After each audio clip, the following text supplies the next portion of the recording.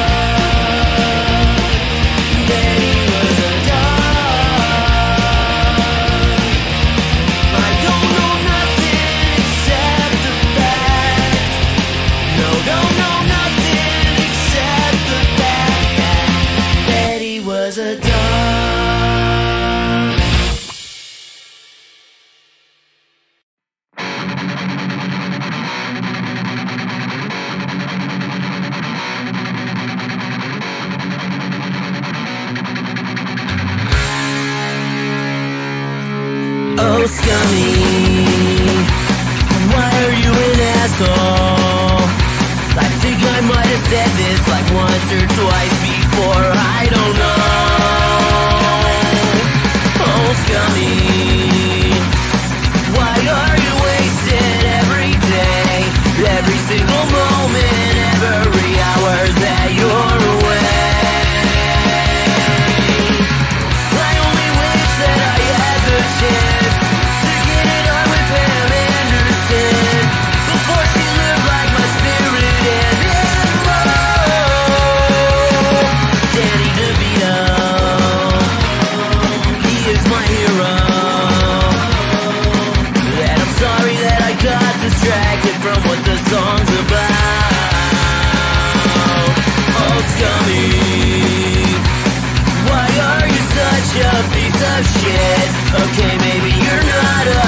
of shit, and I'm just jealous.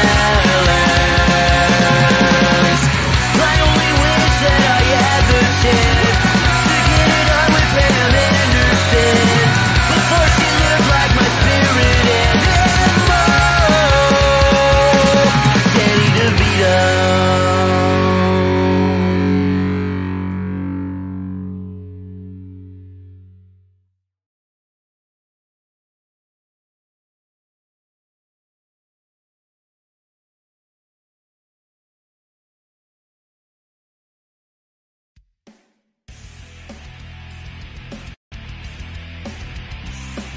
Welcome, ladies and gentlemen, to the latest episode of I'm No Joe, your home for all things combat sports and the place where every armchair quarterback can feel like Eddie Bravo. The views and opinions presented on the I'm No Joe channel belong solely to the person expressing them, no one else. If we say it, that means we meant it. That being said, this show does contain adult themes, adult content, and general shit that you shouldn't be letting your kids intake. Be advised, viewer discretion is recommended. Proceed at your own risk. You've been warned.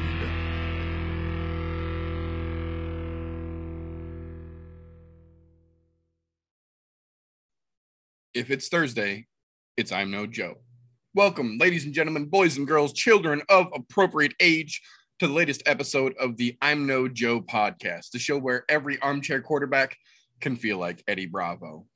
Today, like some days, the kid is running late as he want to do with this new job that he's at. I understand craziness happens, but we've got Golf T here with us to kick things off. How are you doing this fine evening, sir? Hanging in by a thread today, man. Trying to toe the line between being an adult and going to prison. Yeah, I do know that feels.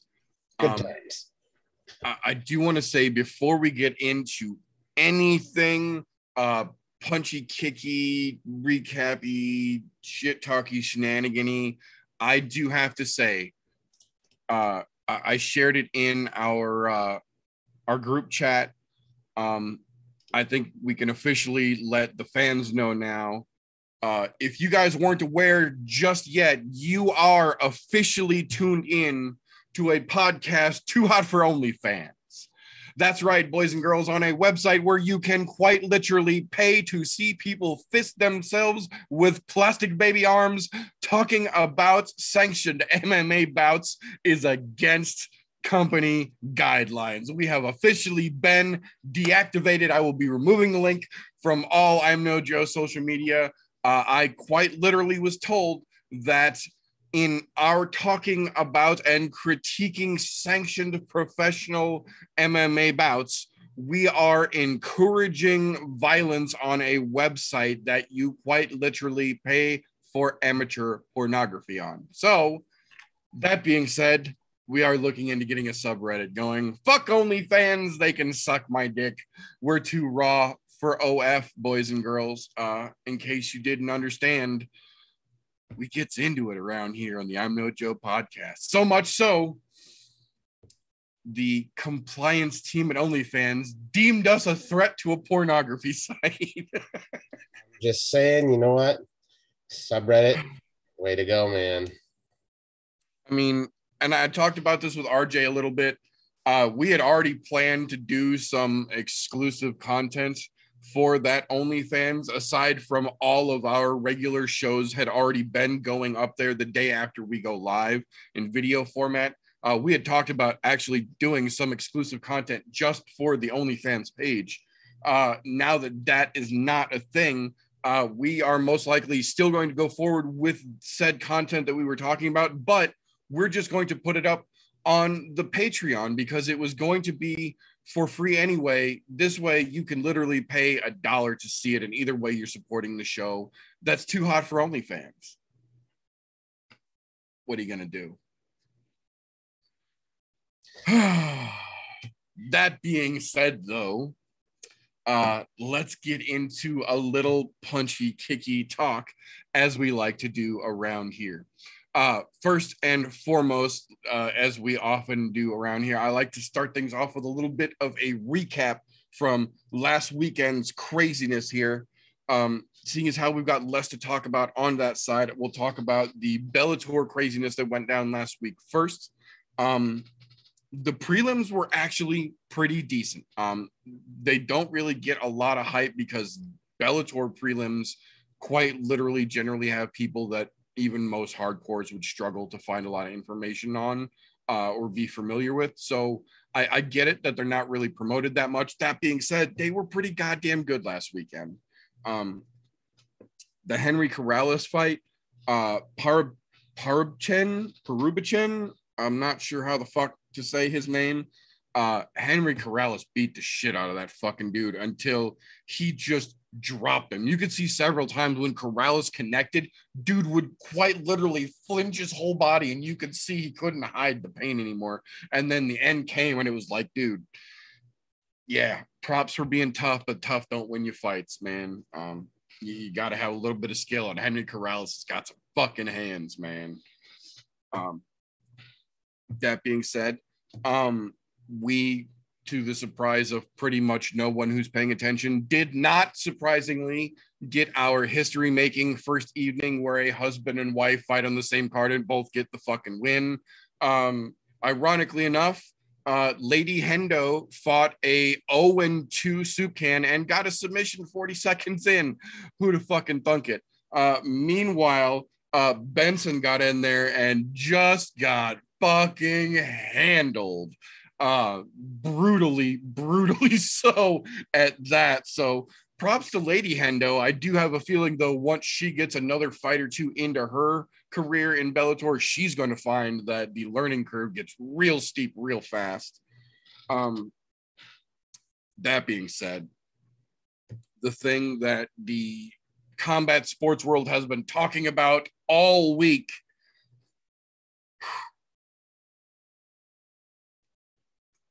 Corey literally flatlined Ryan Bader in 54 seconds. Just shut his shit the fuck down with beautiful efficiency.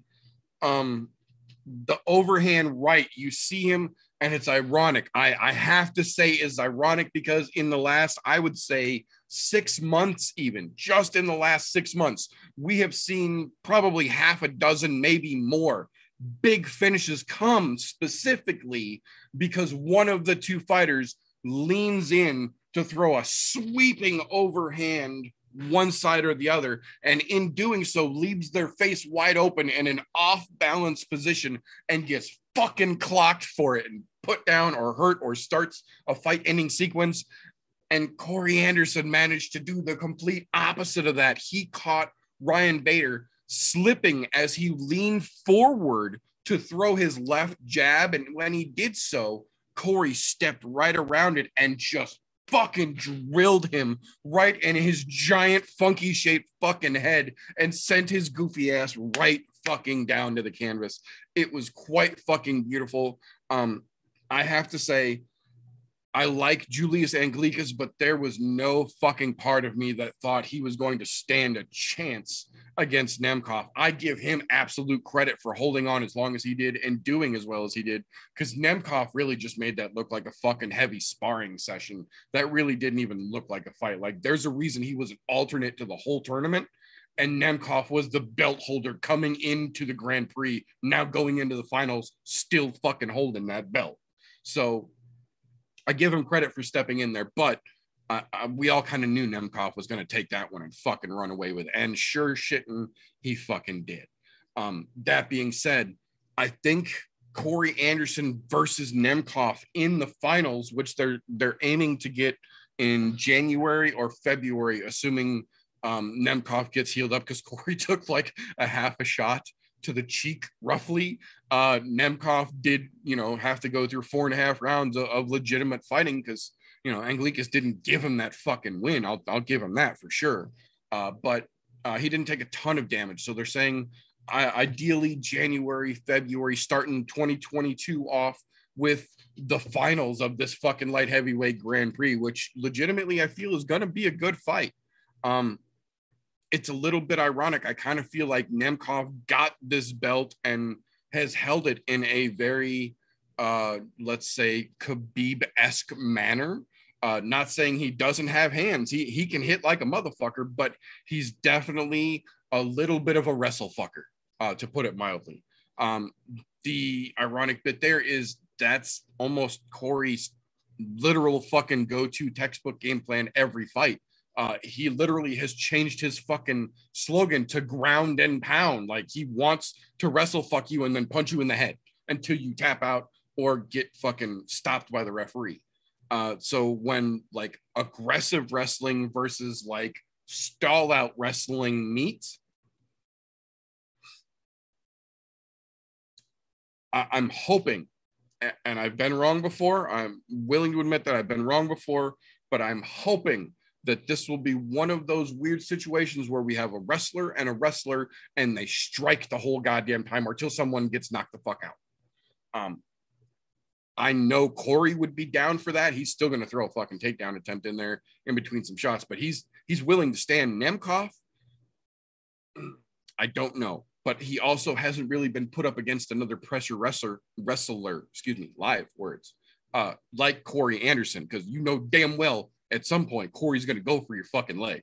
There's no question about it. So the stall wrestling versus the aggressive wrestling could be a weird, boring as fuck fight.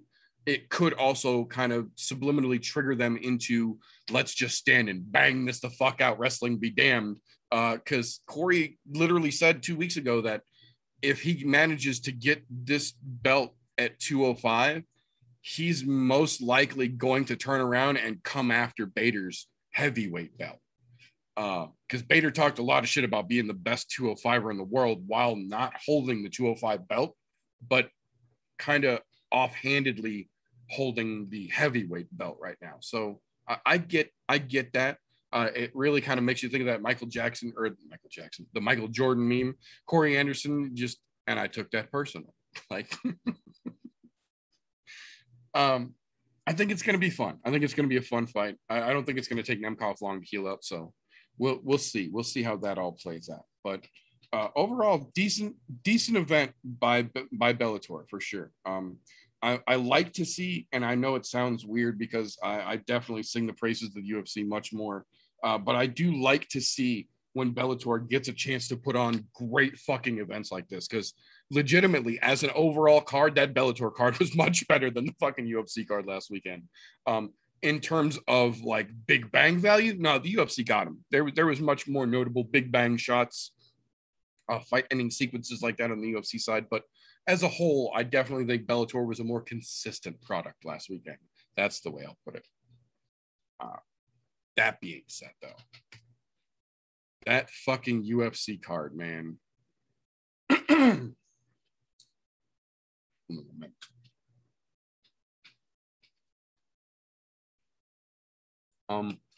We didn't really talk a whole lot about it last week because I wasn't really sure it was warranted, honestly. And I'm kind of glad we didn't, because we were proven right in thinking to not bring it up. But Estela Nunez was a former ONE FC fighter who just fought for the strawweight belt, or bantamweight belt over there, because they're 10 pounds heavier with the hydration rules. Different topic. Nunez just fought a couple months ago for the belt in ONE FC in the quote unquote controversial decision that was reviewed internally that we talked about, and then was upheld as a legitimate loss. She said flat out that she felt disrespected by ONE FC and that she welcomed the chance to come show the world what they were missing out on in ONE FC by bringing her talent to the UFC to shine. And then she got flat out worked and submitted by Carnelossi. Carnelossi flat out looked like a fucking pit bull from the fucking start. She just went in and held. You could see her fucking muscles on her back just locked in, ready to fucking go from the second that fight started till she managed to end it. Absolute fucking beautiful show. She proved to me, and I think a lot of the world, why ONE FC was not heartbroken when she decided to part ways and come play over in the UFC territory. I don't see her getting kept around long if she does this again, because I don't think you can really get, and I don't mean this to sound as backhanded as it's going to be, but Carnelossi is low on the rankings for or low on the totem pole rather for a reason. She's not in the rankings for a reason. She just doesn't have the experience. So if somebody that far down the new list for UFC folks can handle somebody as easily as she just did, who just fought for a belt in an organization a few months back, it kind of solidifies the thought that, nah, sweetheart, you probably did legitimately lose that fight in ONE FC, and you're going to be lucky if they give you another fight in the UFC. You may end up in Elite FC by the end of the year if you don't quit fucking around. That being said, we got to see an interesting turn of events in the return to the UFC for another run of Brandon Davis. Unfortunately for him, Batgarel in 2 minutes and 1 second decided, no, this is my time to shine, and just knocked him the fuck out. Literally fucking leveled him completely down. Most likely going to lead to a second separation from the UFC for Brandon Davis, I think. And, you know, as much as I hate to see it happen, much like in the Nunes situation just before this, if you show that you're not on the level, there's no reason at this point to keep bringing you back around again. Sorry, man. It sucks, but I have a feeling you're getting walking papers this coming week.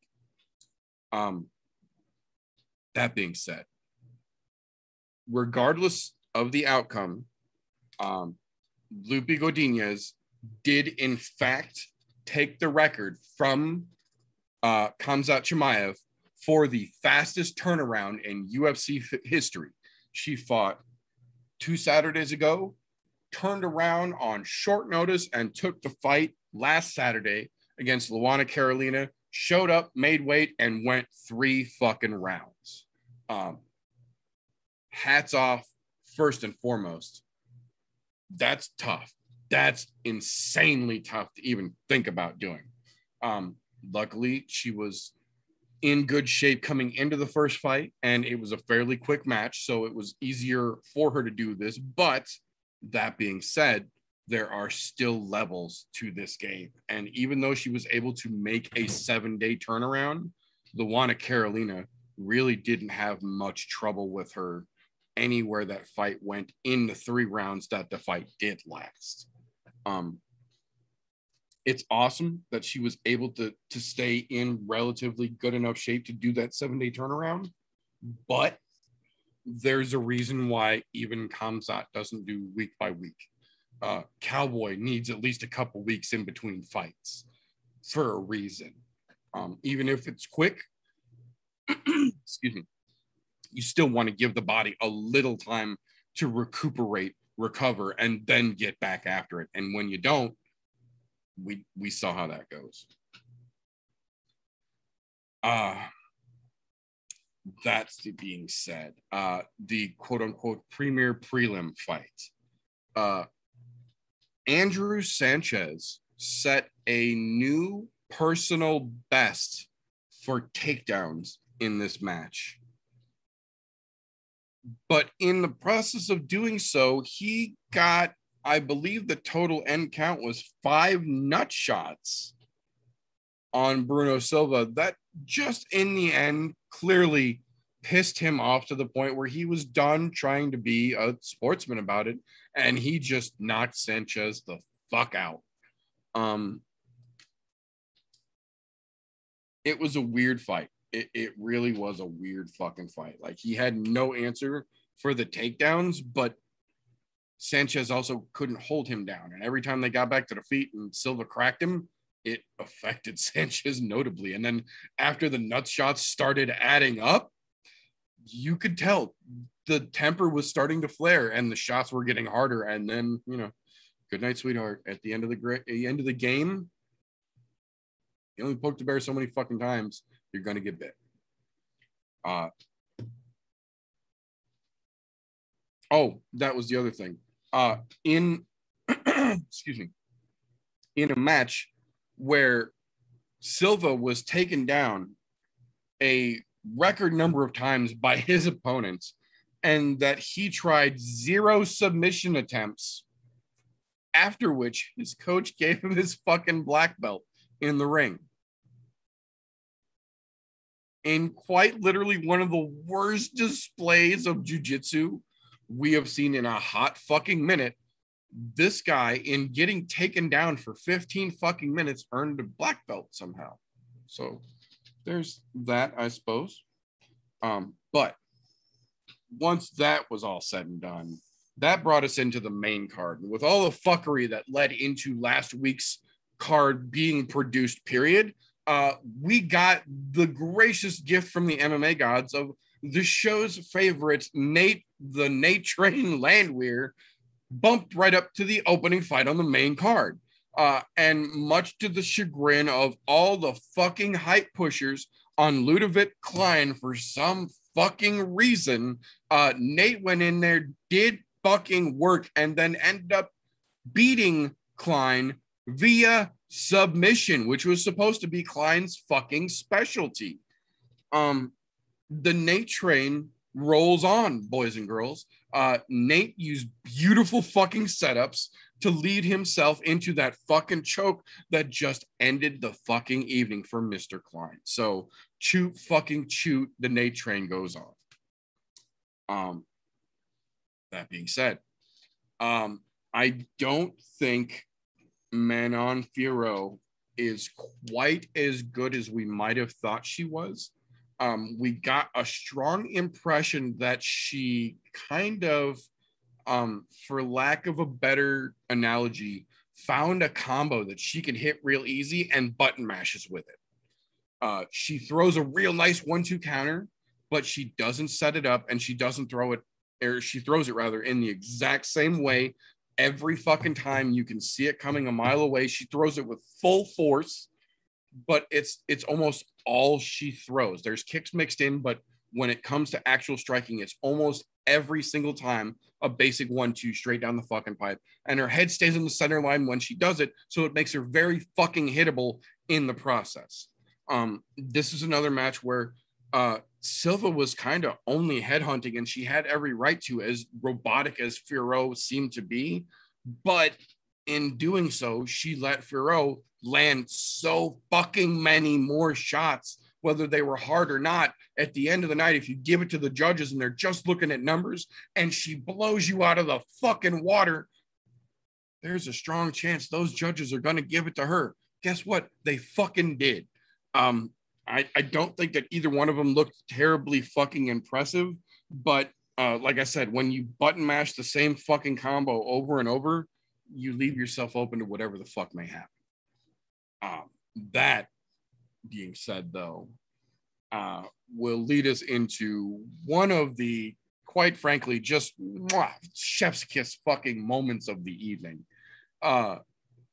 Jim fucking Miller, boys and girls.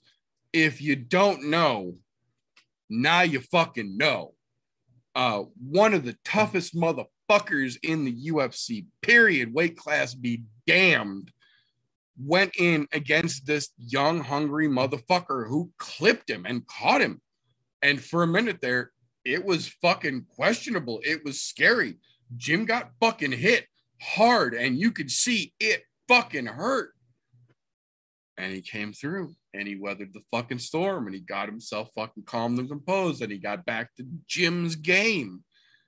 And Gonzalez just wasn't fucking ready for it, man. He dropped that motherfucker in the very goddamn beginning of round 2, 14 fucking seconds into the second round. Jim was like, no, we're done. Bink, and it's fucking over. Just absolute beautiful fucking dropped him with a clean ass shot. Jim fucking Miller, boys and girls.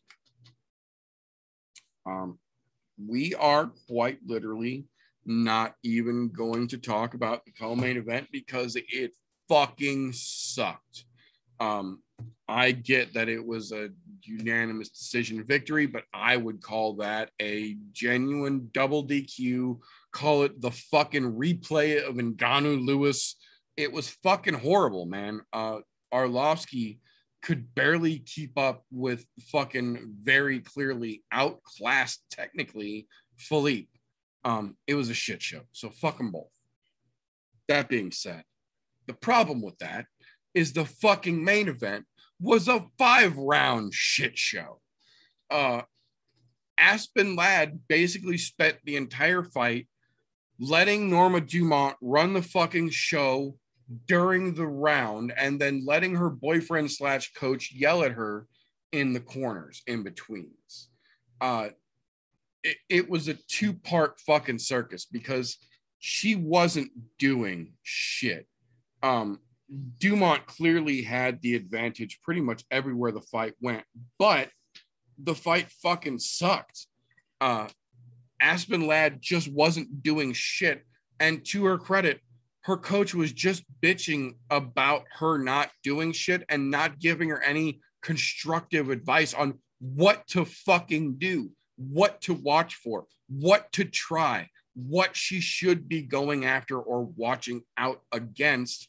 Just, he literally kept saying, what are you doing out there? Waiting for some fucking tips, coach. So it just, for me, another example of why significant others in a work environment like combat sports is a bad idea.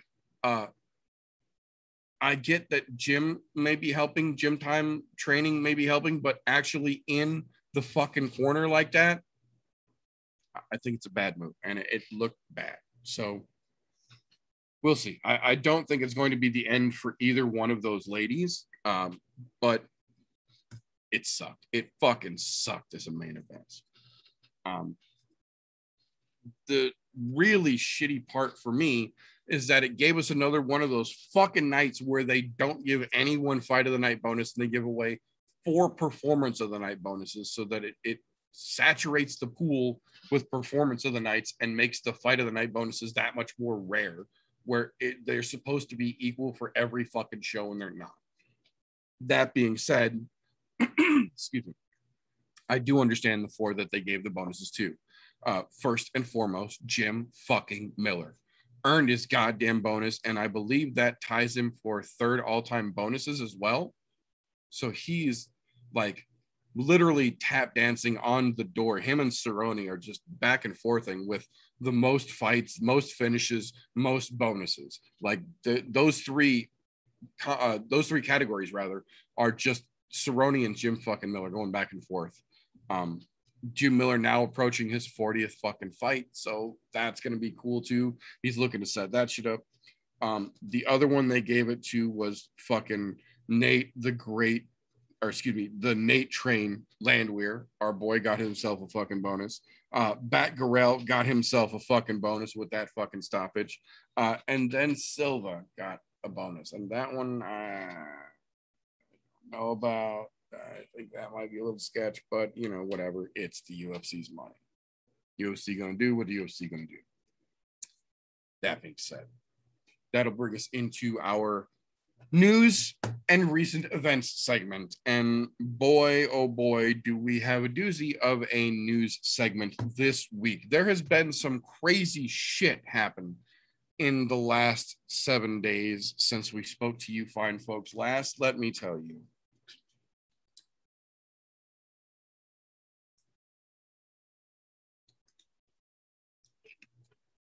First and foremost, before we even get into it, the headliner for this weekend's upcoming UFC Vegas, I think it's 42. It's 42. We'll call it 42 for now. If I'm wrong, I'll fix it later. But this weekend's card, we got announced Wednesday morning that Paulo Costa showed up at the UFC PI at 214 pounds and just said flat out, I'm not going to be able to make middleweight by Saturday. there's no chance. I just can't do it. Can we make this a catchweight?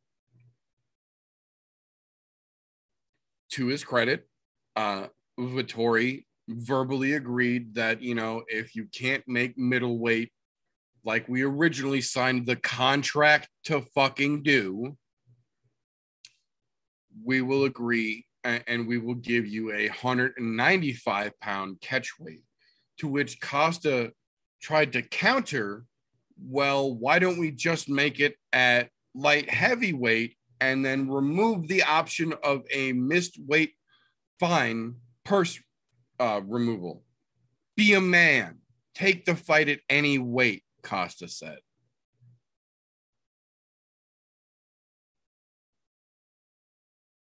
He wanted to go up to 230. He said, I'll fight Vettori at 230 pounds. I don't care. What is he scared of?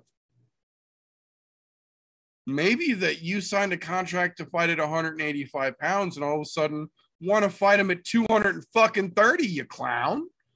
That being said, we've got a catch weight of 195 pounds, and I honestly don't know if Costa is even going to be able to make it to 195 fucking pounds. There's a legitimate chance he's going to miss the catch weight that he requested because he a week out had already missed the fucking contracted weight that he signed up to fight at with 18 months out of the goddamn octagon to do it.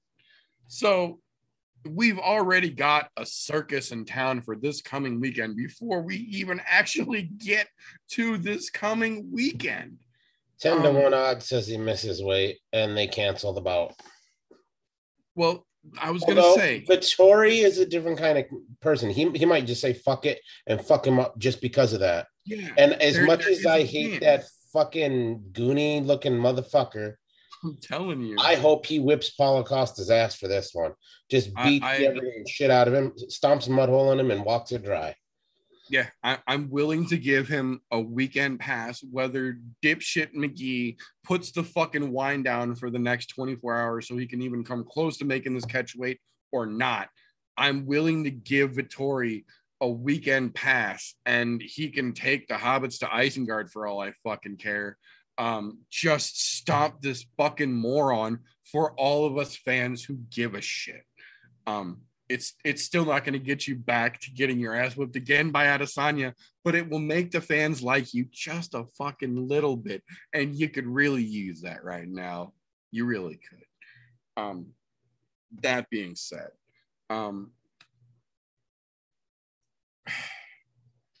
such a shit show. We also found out yesterday that we knew, going into it, that there was a real slim fucking chance that Kevin Lee was going to get around D-Rod. We knew that there was a real slim chance he was going to get around Sean Brady to begin with. But then when Sean Brady got pulled last minute and D-Rod stepped up like a fucking soldier on short notice and stepped up and said, I'll fucking do it. And we kind of had a suspicion. We know what D-Rod's capable of, I feel. We had a suspicion going in he was going to get his ass whipped. Well, apparently Kevin had a suspicion he was going to get his ass whipped as well, because ever since of February 2020, he was diagnosed with ADHD and prescribed Adderall. Hasn't had a problem with it because he's been on the sidelines for the most part. Coming back in as a professional fighter of nearly a decade, he knew goddamn good and well that he needed to get his doctor a therapeutic use exemption so he doesn't get flagged, because Adderall is a banned substance without a prescription. It can be considered a performance enhancing supplement if it's not something you're prescribed by a doctor for symptoms that it pertains to. It's a prescription pill. It can be abused. I get it. That being said, with someone who's had a prescription for it for over a year, knowing damn well it's on the fucking banned substance list unless you got a prescription, Kevin Lee not only, there's two parts to that, not only did not apply for a therapeutic use exemption for the Adderall, which he knew he should have, would have been granted and would have alleviated this entire situation. But two, the really bad part, the reason that they're giving him a full hearing on this infraction, November 17th, is because not only did he not file for his therapeutic use exemption like he fucking knew he should have, sketchy, but that on top of the fact that his levels found in his sample are more than double what they should have been based on his prescription dosage, shows you that he was literally dosing his own Adderall going into the fight. They tested both samples consistently with nearly double the level of the prescribed amount of Adderall he was supposed to be taking and didn't purposefully get his fucking therapeutic use exemption for. So not only did he get his ass whipped, but he was jacked the fuck up when it happened and still got his ass whipped. So now, on top of being a sore loser and sitting on the sidelines with that big fucking L hanging over his goddamn head, he's also temporarily suspended until his full fucking hearing, where they could suspend him for up to 5 fucking years for a knowledgeable infraction like this. So where Kevin Lee might fit into all of this very well could be the fucking sidelines forever. He's not Nick fucking Diaz. And even Nick Diaz, when he came back after all that fucking time, wasn't Nick Diaz anymore. Kevin Lee's hopes of fucking coming back to MMA ever, if he catches a 5-year or more ban because he knowingly jacked himself up on Adderall and still got his ass whipped, are nil to fucking nil. He's done. It's over. That's the end for Kevin Lee if they hit him with the fucking ban hammer this time. I can't say that I'm fucking sad. Like, if you're that fucking desperate that you're going to TJ yourself and get caught when you could have literally had your doctor get you a fucking paper that would have allowed you to do it, you idiot, I can't feel bad for you. You're dumb, and you're going to get what your stupidity has wrought. Sorry. Reap what you sow. That's how that works. Yeah, like, you're too stupid to be stupid. Like, what the fuck are you doing? That's a case of born retarded, can't fix it. Yeah, like, it hurts my brain just thinking about that fucking story. Like, you idiot. But that being said, we also got confirmation from the UFC that they will be complying and informing all of the UFC's fighter roster, top to bottom, that as of November 8th, the United States has officially issued travel restrictions based on vaccination. If you are traveling into or out of the United States of America after November 8th, you must, period, no if, and, or but, be vaccinated and have a negative test within 3 days of departure.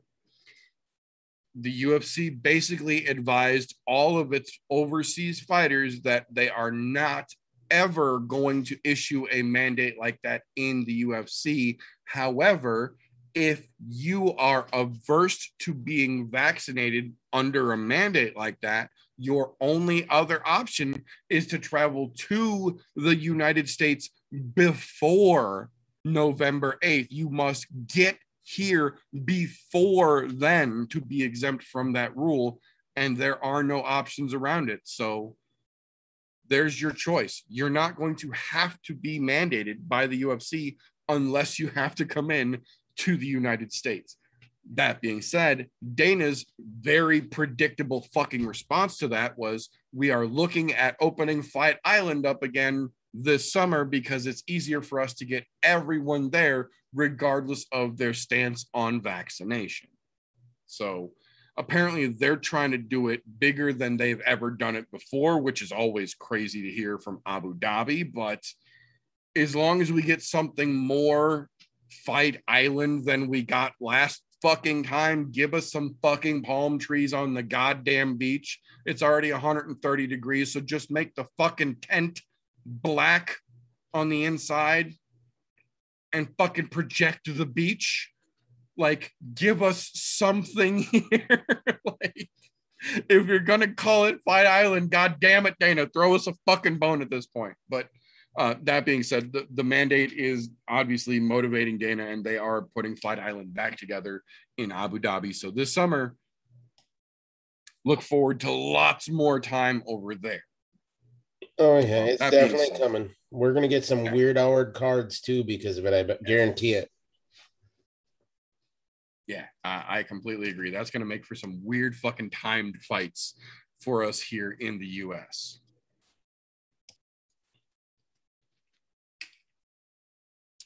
That being said, a little bit closer to home, back in Vegas, November 13th, Jessica I is officially out. She has been hospitalized. She's having some serious health issues, but Cynthia Calvillo has officially stepped in to take on Andrea KGB Lee for that fight. Interesting short notice turnaround. Calvillo could definitely use the win. I think it's something she could actually pull off because Lee's not really that talented. I think she could actually get this one if she's legitimately prepared for it. So it's going to be interesting to see how that turns out. We did get some interesting news from the Bellator side of the house. We talked about it a little bit ago when it got confirmed Kyoji Horiguchi officially signed with Bellator when his Rising contract was up and has signed back into that same division in Bellator. Well, we had a feeling, and our feeling was correct. Our hunch was right on the goddamn money. Sure enough, they have confirmed it. The Bellator 272 card, December 3rd. I almost said December 4th. December 3rd, Kyoji Horiguchi versus Sergio Pettis for the belt that Horiguchi never technically lost. He just had to let go because he couldn't get back over here physically because of the situations happening in the world. But now he is in Bellator. He is here, and he is coming back for his belt. I think it is going to be very interesting. I've said it time and time again, and I will continue to say it. I still firmly believe Sergio is the Pettis brother with the legitimate talent. I get that everyone knows Anthony and that Showtime was the flashy one. I don't give a shit. I am still a firm believer that Sergio is the one who actually has the goddamn talent. So that being said, Horiguchi is no fucking walk in the park. He had that goddamn belt for a reason. This is going to be what I feel legitimately could be the genuine hardest fight Sergio Pettis has ever had to take. And I think it might be the other way around for Horiguchi. I think this might have been one of the easier matchups for him. Style-wise, I think realistically he might be able to come back and just snatch this goddamn belt. And I love Sergio fucking Pettis, but Horiguchi is just faster, stronger, cleaner. Like, he is the fucking $6 million man. Like, he is everything to the nth degree. And now he's back for what he already held. So that's some serious fucking motivation. It's going to be a real goddamn good fight. I'm kind of excited to see how that one plays out too. That being said, where do we go? The December 4th card. That's why I almost got it mixed up. We did get an announcement for the December 4th card. Leonardo Santos coming back off of the shakeup of his undefeated streak to try and get back into the win column. The problem for him is that he is stepping in there against the one and only Carpenter, Clay fucking Guida. That is going to be a crazy fucking matchup. They are clearly not throwing Guida any fucking easy fights. Santos had worked his way through the division pretty fucking fairly before he got interrupted. That being said, they're not giving Santos an easy route back to fucking promiscuity in the division with fucking Clay Guida either. So it'll be interesting to see how that one gets played out. Next, we got a pair of fight announcements here for the January 15th card. The first one, the rematch that no one wanted to see, which is apparently the theme for this go around of announcements with the UFC. Jennifer Maya versus Caitlin Chukagian 2 will take place at January 15th's card. Yank fuckity yank. The interesting part about that is that was the B-side announcement to Joaquin Buckley getting back into the octagon against Abdul Razak Al Hassan, who has been cleared of his charges and we can now root for again. That being said, that's a crazy fucking matchup. Those boys are both big time fucking swingers. Could be asleep in one of those gentlemen's future for that evening. In my opinion, I think somebody's going to sleep. That being said, we got a couple of not quite as fun announcements here, and I did say one good piece of news, so we don't completely end it on a shit show here. But again, I try and cover all the things that are relevant here, whether they're happy or not. Excuse me. Not that it was necessarily predictable, but it's also sadly not necessarily surprising at this point. We have gotten confirmation that over the weekend, Conor McGregor has once again punched someone outside of the fucking ring, this time hitting Italian DJ. So I'm not going to butcher his name. You can look the name up if you just look Connor punches DJ if you want to see it. I'm not going to fuck that name up. It's too fucking crazy. Probably one of the studies. Yeah, but he's a famous DJ in Italy, and Connor, as you do, was in Rome because he was getting his child christened at the Vatican, as you do, and went to an after party with his significant other D. And apparently in going from this after party to a secondary after party, there was some kerfuffle about who was going and who wasn't. And Connor punched the DJ, who apparently triggered the nightclub to flicker the lights so that the assault wouldn't be witnessed by the women. And then Connor basically was taken away, and the DJ, he says, was held against the wall while Connor and his entourage were escorted out. Then he posted some pictures on his Instagram stories of a busted lip. Looks like somebody punched him in his fucking mouth. I get it. But he says that Connor broke his nose and shattered his jaw.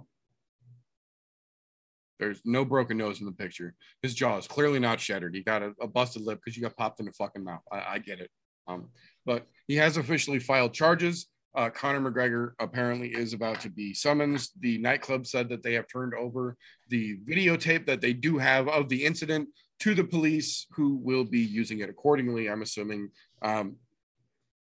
Not that we needed another reason for Conor to be fucking up, but he gave us one. The weird thing, though, is that I'm not 100% sure this is going to really stick to him over in Italy any more than the bullshit he's involved with over here will ever stick to him here. He never got any charges for the MGK bullshit. He got out of the old man. He paid off the fucking phone. He is the archetype for the John Jones behavior. There's a reason that John Jones gets away with as much as John Jones does, and it's because people see Conor McGregor get away with as much shit as Conor McGregor gets away with. And here we are once again talking about Conor McGregor fucking up again in a weird fucking situation where there were probably substances involved, just like John fucking Jones. Surprise, surprise. I don't know if this one's going to stick either, but at this point, it's also making it look a lot more like he may not get back to the octagon. He's not looking motivated, should we say, to get back to fighting. His interests seem to lie other words right now. This is what happened. Look, I'll say this, and I'm probably going to piss a lot of people off, but this is my personal opinion because we've seen it time and time again.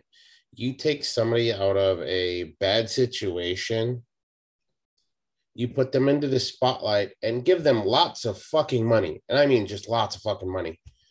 They act like absolute fucking donkeys, lose their fucking mind because they were pulled out of this, we'll say bad situation is what I'm going to call it, because I don't want to offend anybody or piss off the wrong crowd here.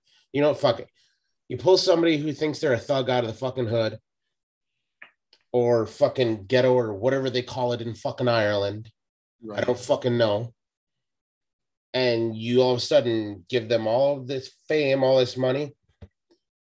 That shit that they were doing down in their fucking hood, acting like a little gangster while they were trying to be a fucking plumber, that behavior does not go away because you give them money. That behavior amplifies because they have money and then go, you know what, fuck it, just pay for it, whatever, and wash their hands of it. That's why he gets away with as much as he does. Now, on the other hand, you've got John Jones there, who he doesn't have as much money as fucking Conor McGregor does. Not by a long shot. So that's why shit's starting to catch up to him a lot quicker than it is to fucking Conor. Conor's got enough money that he can throw at people to just wash that shit away. So, just saying. Well, that and the difference between John Jones money and Conor McGregor money is that John Jones is spending John Jones's money to be John Jones. Conor McGregor is at a Conor McGregor level of money where he's out partying on other billionaires' yachts. He's at the Gucci parties. He's at the Donatello Versace parties. He's partying on other rich people's time and money. He doesn't have to use his money. He can do whatever he needs to legal fee-wise with that so that he doesn't get in trouble. He's partying on other rich people's money. Meanwhile, John Jones is just trying to use his money to party like the rich people. Yeah, there's some irony there. Granted, you know what? I'll say it. Europe is a strange place when it comes to those types of things. Right? Where a lot of that shit in the States, that doesn't really always cohabitate, because rich people don't always hang out with rich people in the United States. Right. Because generally they think somebody wants something from them, and whereas other parts of the world, oh, you're rich, come hang out with us, we're rich too, we'll foot the bill for this one, but maybe that's just from the outside looking in, that's what it looks like, but you don't generally see that too often stateside. That's all I'm saying. Don't get me wrong, there what was that old fucking show, Lifestyles of the Rich and Famous? Right, Robin fucking Leach, baby. Yeah, it's the same kind of fucking concept. The rich people generally stick to themselves. They go to country clubs when they want to party together in the States. Right. It's not something that we're just going to throw a party and invite all these people to our yacht. No, the yacht is mine. Fuck you. That's the invite only kind of shit. That's the U.S. mentality of things. Whereas outside of the U.S., it's, oh no, you're rich, come party with me on my dime, on my fucking yacht, or in my mansion. It's a weird and I say weird, it's not really weird, it's just there's a definite difference in the way, different dynamic and mindset of US versus the rest of the entire world, because we're a bunch of entitled cocksuckers here, and I'll say it. But yeah, he's just got too much money to be able to throw away right now. That's the problem. And even though he's sold Proper 12, he's still making money off of Proper 12 and a lot of it. Yeah. So at this point, there's nothing that they're going to do to him that's going to hurt him in any way, where if he says, oh, I want to fight, Dana White's going to let him fight. Oh, yeah. He's still going to get the booking opportunity. Yeah, he'll get the booking opportunities, and he's still going to make money, and he's still going to make points off pay-per-view, even if he's not the main fucking fight on the card. But we can't have Conor without him having as the main on the card until granted, look, he's lost 3 of his last 4. The dude should not be a fucking main event right now. The only reason he's a main event is because money fucking talks. I would oppose that. I would say he absolutely should be a main event of a fight night at this point. Yeah. But the UFC will never really do that. Realistically, right now, Conor McGregor's best hope at a fucking main event should be a fight night. Yeah, but the UFC won't do it because they know they can make way more money off of a fucking... but that falls under that money talks and bullshit walks category, Same concept. The dude's look, I appreciate what Conor has done for the sport. as far as bringing eyes to it, because he's brought a lot of eyes to the sport. What he's done outside of the sport, not a fan of. Not gonna lie. I mean, dude has obvious knockout power, but look, I'm still a little iffy on this Italian DJ thing because, you know, as much power as we know Conor has, you only got a busted lip. I don't think it was Conor that hit him. It might have been somebody else in his entourage. That's what I said. I think it was one of Conor's buddies that hit him, and they saw Conor and immediately assumed it was him, and now he's trying to make a buck. Yeah, I'm going. It sounds a little fishy to me because, you know, if Conor hits you, you're gonna fucking know it. You're gonna flatline. Well, and look at it this way: I'm not trying to defend Conor in any way. No, not by any means. There are on record no less than a half a dozen professional title grade fighters who are open in saying Conor McGregor is the hardest I've ever been punched in my fucking life, and I've been fighting for 20 fucking years. That's it. That's when he's cutting weight, when he's down in fit shape. He is clearly out of competition, and I would be willing to bet pushing the fucking seams of every bit of 200 fucking pounds right now. 190-ish, but that cane ain't hiding them thick fucking thighs from a boy who can recognize him, son. He's not fit right now, to say the least. So a 200-pound Conor McGregor angrily and intoxicatedly, allegedly, throwing an angry fucking shot and clipping you right in the goddamn face. I have a hard time that little fucking split on his lip was Conor as well. Yeah. I mean, if it was, that tells me that dude must have been sober as shit and had some lightning fast reflexes. Right, yeah. He dodged out of the way of all the power coming on that. He rolled with that fucking punch. Yeah, he Mayweathered that shit for sure, if that's how it actually went down. So I think there is some shenanigan afoot, and I'm not backing Conor on this one. I want to make 100% clear of this. I'm fully aware Conor does stupid shit like punching old men in bars. Believe me, I'm fully aware of that. So it wouldn't surprise me that he did this. But the same way that the shit looks, it seems like there's some fucking fluffing going on there. Looks like a scene of a fucking 80s porn set. There's some fluffing definitely going on.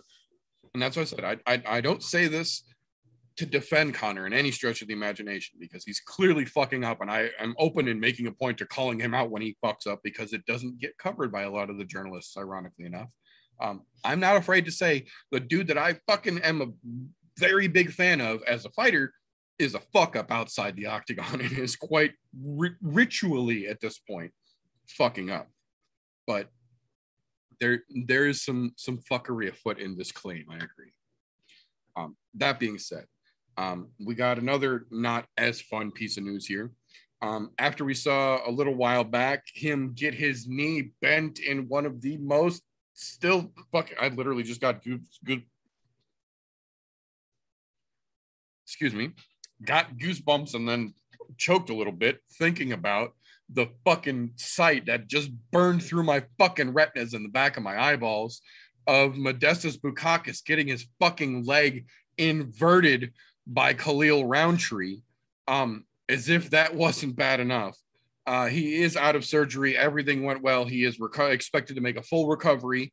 But the UFC just fucking cut him. Why they waited till now, I don't understand. If they were going to cut him as soon as he got out of surgery and it was announced he was good, they should have been like, we're glad you're healed. We'll pay for the surgery, but you're on your own from here out, champ. Why wait this long? That's mean, in my opinion. That's mean-spirited. There was no reason for that. Like, you're literally putting salt on a fucking wound here. Just do it. But, you know, UFC, so whatever. Then we got, in the vein of people fucking up news,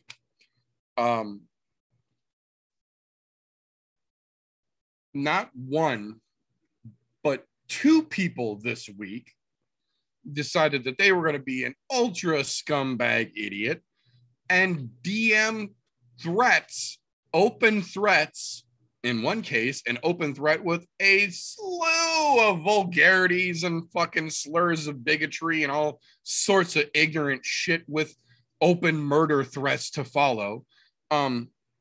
That being Michael Graves, former UFC competitor, Ultimate Fighter, Ultimate Fighter contender and UFC competitor, then turned Elite FC fighter, who then was denied any fucking claims once this shit went public.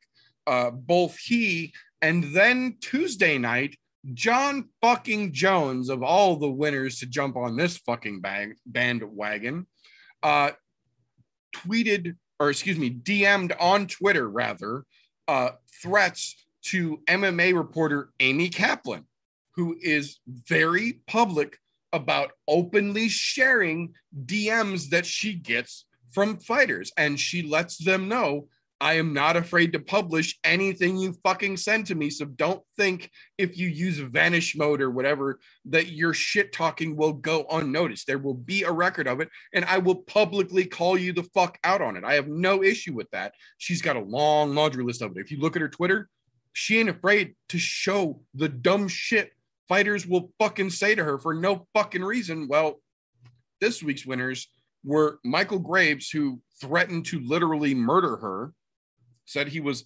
standing on the street in her town on his way to her house with a dagger and a machine gun, or a machete and a machine gun. Yeah, fucking idiot.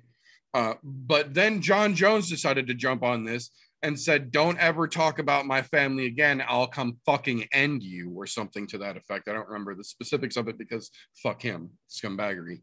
But both of these dipshits both did this to Amy Kaplan in the same week. And surprise, fucking surprise, the tweets and DMs are now all out on the internet for you to freely read as well. Don't take my word for it. See how much of a piece of shit both of these individuals actually are. What I want to know is why were neither one of those two fucking charged with that? With terroristic fucking threats, or with a fucking assault, or however they fucking do it. You've seen plenty of other people be arrested for making threats on fucking, threatening someone's life generally comes with consequences. Why the police aren't stepping in either one of those jurisdictions tells me the police are just as big as shitbags they are. I agree. There's fuckery afoot, but the good news is that record of both of those incidences will never go away now. So should they decide to get off their asses and actually follow up on the blatant fucking paper trail of evidence to crimes being committed by professional athletes, here you fucking go. The neon flashing fucking arrows will lead the way, officers. That being said, I said openly in the very beginning that I was 100% fucking skeptical, and that I called bullshit into the way that we were being told the things that were happening in this situation. There was more to the story, or the story was not being reported as it actually happened. Turns out I was 100% wrong. And I am 100% willing to openly admit that I was wrong as fuck. And now we have the evidence out there to clearly display that. What I'm referring to here is the situation with Chuck Liddell and his domestic violence arrest a couple weeks back. The official records are now all out in the open. The police were called to Chuck Liddell's home because his daughter witnessed her mother slapping and scratching at Chuck Liddell while they were arguing in the kitchen. When he was taken into custody, Chuck Liddell was the only one of the two with multiple abrasions and bruises on his face and torso. Once he was released from custody on that arrest, Chuck Liddell immediately said that this was once again a situation where he had tried to shield his family from the public, but that the time of him doing that is over and that he is now officially filing for divorce from his wife. The divorce has officially been filed for, and the paperwork from the evening events that led to the arrest of Chuck Liddell are now out and have confirmed Chuck's story all the way down the line. We don't know how long this has been going on, but we know for a fact that at least in this instance, this was 100% Mrs. Liddell attacking Chuck Liddell, and then Chuck actually talked the officers into taking him to jail instead of her that evening, so the story would not get out the other way around. It is all being let out in the open here, and it sucks that it has to come out this way, but in this situation, this is one of those odd catch-22s where this story would not have been believable ending in this fashion without all of the evidence being there to verify these statements, because of how we've seen this go the other way so many fucking times. That being said, it feels weird to say, but I'm glad that I was wrong about Chuck Liddell. Yeah, definitely. 100%. It's strange to say, it's weird, but yeah, I'm glad that I was wrong. That being said, we got another piece of not quite as dim news, but definitely forehead fucking slapping. Immediately in the moments after, and then subsequently later on last week, initially it was DC who tweeted that, here we go, the count for Tyson Fury versus Deontay Wilder, when Tyson Fury was down, he tweeted, "I agree with Andre Ward. The count was crazy slow. He isn't supposed to stop counting to tell Deontay Wilder to go to his corner." Joe Rogan then went out on his fucking podcast, as he likes to do, and said that, oh shit, where'd it go? I had it. Here we go. One of two things has occurred. Either this was a mistake and the guy made an error. I think that's an error, or it's corruption. It's most likely an error because the guy was panicking, but if it wasn't from him panicking, then this was a sign of corruption. Well, as is required sometimes in this situation, Big John McCarthy stepped up to slap both of these fucking idiots back into their place. Big John McCarthy has tweeted to both of them to let them know that, no, you are incorrect. And this has subsequently been confirmed publicly by, what the fuck is his name? Bob something or other. I can't find it right now. The commissioner of the ABC, the official boxing commission. And I quote, "When a knockdown occurs, the downed boxer's opponent shall go to the furthest neutral corner and remain there while the count is being made. The referee may stop counting if the opponent fails to go to the neutral corner and resume the count where he or she is when the opponent finally reports to the corner or is returned to their neutral corner."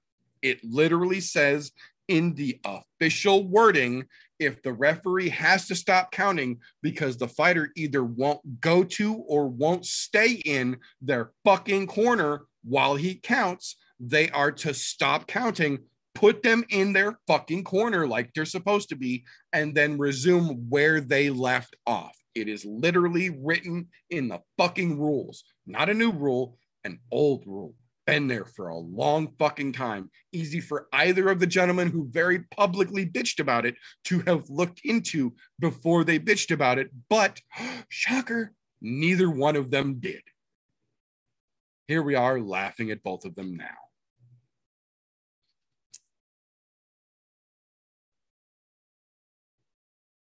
That being said, one more good and bad one, then we've got a good one to end it out. So the bad is that we got word Tuesday night, Wednesday morning, that Hacksaw Jim Duggan was back in the hospital and about to undergo emergency surgery, and it was very touch and go. They were not sure if he was going to make it. The good news is that the surgery was successful. He did make it, and he's already making a recovery in the hospital. As reported firsthand by none other than Jake the Snake Roberts. So great to hear from two fucking legends. Sad that it's under such weird circumstances, but again, compliment sandwich. Glad that in the long run, the surgery was successful. Hacksaw Jim is making amends, is on the mend, making a recovery. Good fucking deal. Now, to end on a positive note, we can, will, and do openly shit on the UFC a lot. It's not like they give us any shortage of reasons to do so. Granted, we probably could go lighter on them, but where's the fun in that? Dana's got lots of money, and we don't care if he likes us or not. So fuck it. We're calling it like it is. So we shit on the UFC quite a bit around here. But there are those rare times where even when you see all the shit the UFC does and you kind of just expect them to stay in that UFC lane that they like to be in and be the pieces of shit that they can be, they surprise you. They come out of left field and they do something that you can't fucking help but just applaud and take your fucking hat off for. And the UFC did just that this week. There was a promoter in Afghanistan who booked matches through an event or through a organization, rather, a promotion that he helped establish to help grow MMA in Afghanistan, to help bring more Middle East fighters into a organized sense and try and help get them into organizations like the UFC. They had worked with UFC several times before. Well, when everything went down over there last month, the Taliban, who had taken over, essentially declared MMA illegal, and anyone who had participated in it previously was immediately on a big time oh shit list. The highest priority of those on that oh shit list being fighters and promoters, and then their significant others and families subsequently, as terrorists want to do. Immediately the fucking call went out. We need help because, as you saw on the news, I'm sure, there was a hard time getting out of Afghanistan when the shit started going downhill quickly. That was made even more so by people who were openly known to be wanted by the Taliban trying to get out of Afghanistan in that time. That putting a specific spotlight on this promoter and a bunch of their fighters and their families. Well, we got official confirmation as of, I believe, 8 p.m. last night, 36 people total, including the promoter, 6 fighters, their wives or husbands, and all of their children have all safely been taken out of Afghanistan, are in safe territory in Abu Dhabi, en route to America to get the fuck out of there and to safety so they don't have to worry about that shit.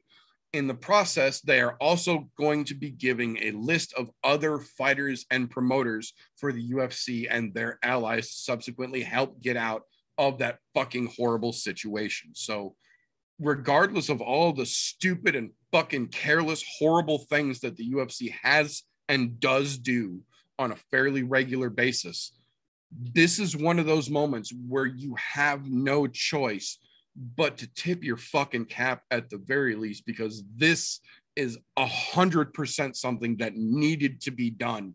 And there were very few avenues to getting something like this done in the current climate of the world and that region specifically. And the UFC went above and beyond to make sure to pull the strings and get it done, and are actively still trying to help get more of them out and get things to a safe place for those in our world. Good the fuck on you, because it was Dana White apparently personally making a series of phone calls that got this initiated and got the ball rolling and got as many people involved as it did. So you might be a piece of shit, you might be a fucking scumbag, and I'm sure the fuck not gonna quit. But for right now, I will tip my cap and give a fucking thumbs up to Dana White, because that's a good fucking deed. And that's the kind of story I would much fucking rather have to take time out of my show every week to talk about than the previous 15 minutes worth of bullshit that we had to slop through to get here.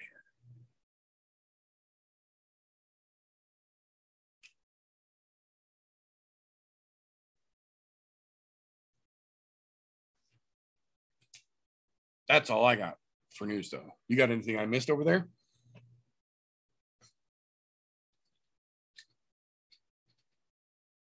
Not in this case. There's nothing that's worthwhile talking about right now. Yeah, the only thing I would have brought up, but you nailed it already, was the December 3rd card with BKFC and Sergio. I thought that's probably the most newsworthy thing to me, because Sergio's finally going to have somebody who he actually has to fight over there.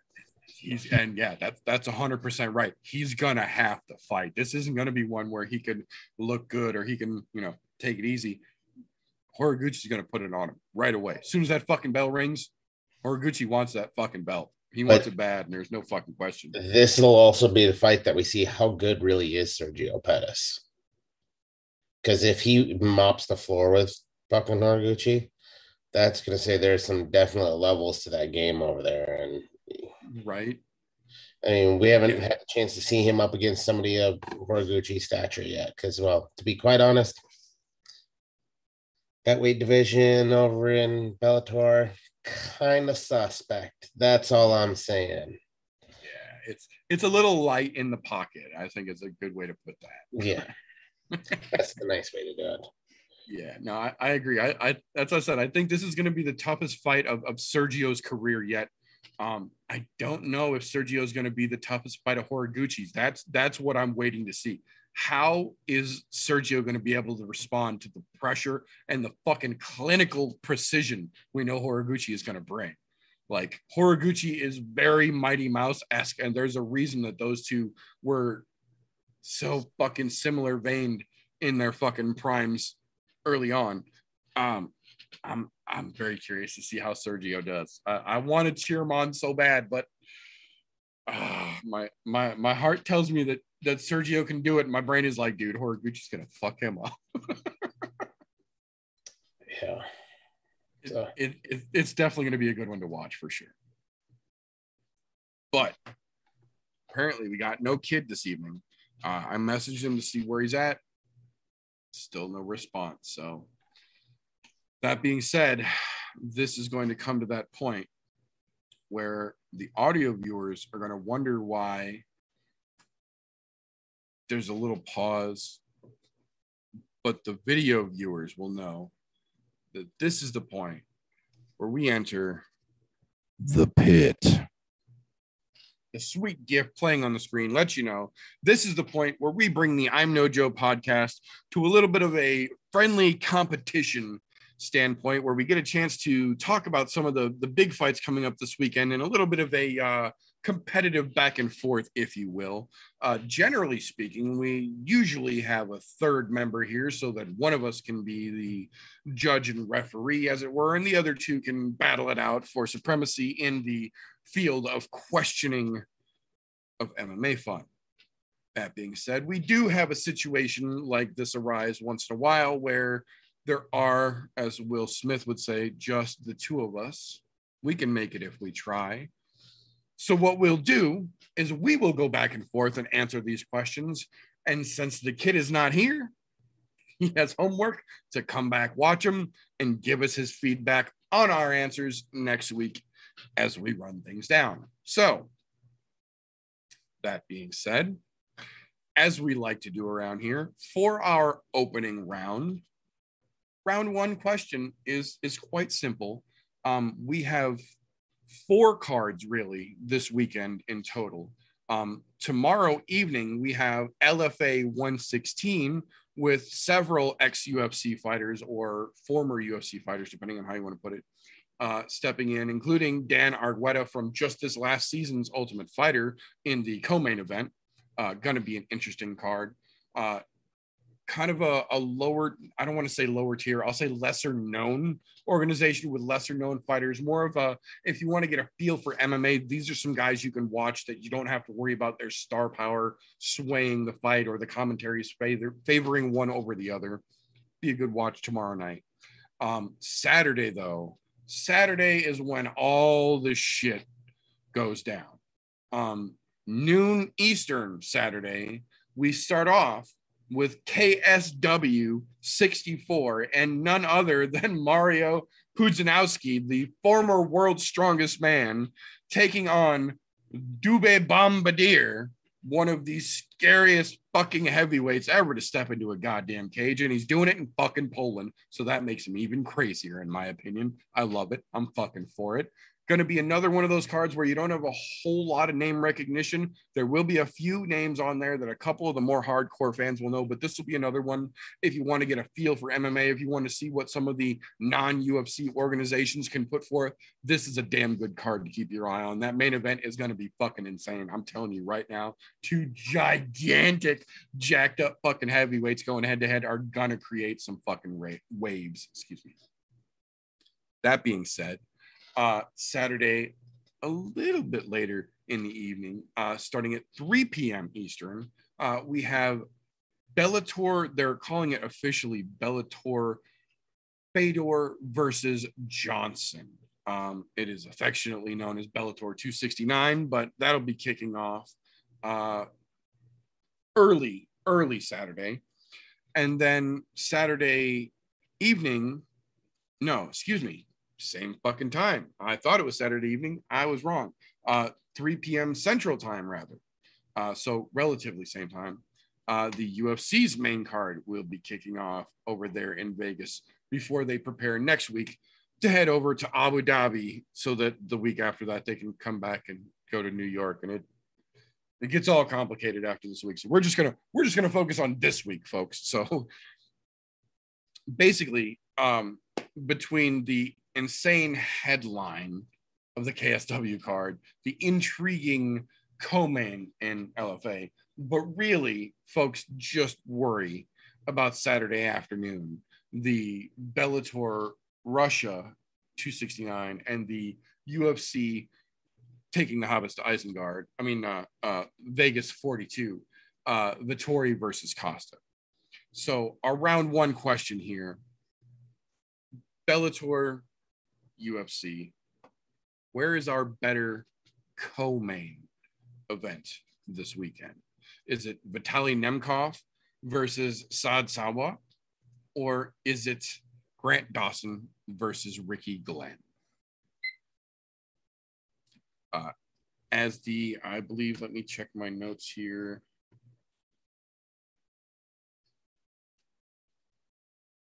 So we called last week a draw.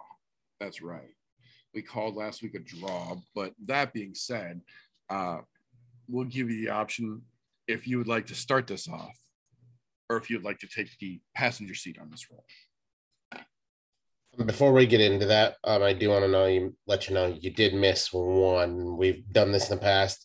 There's also BKFC Fight Night Wichita happening October 23rd, which is this Saturday as well, kicking off at 8 p.m. Eastern time.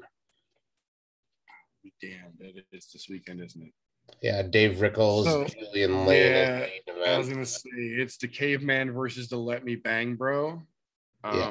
Which, let me bang, man. I mean, they finally let him bang.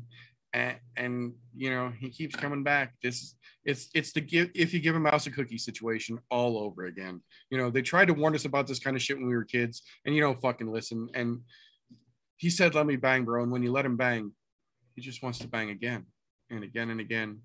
And now he wants to bang a caveman. Yeah. Oh yeah, just putting that out there.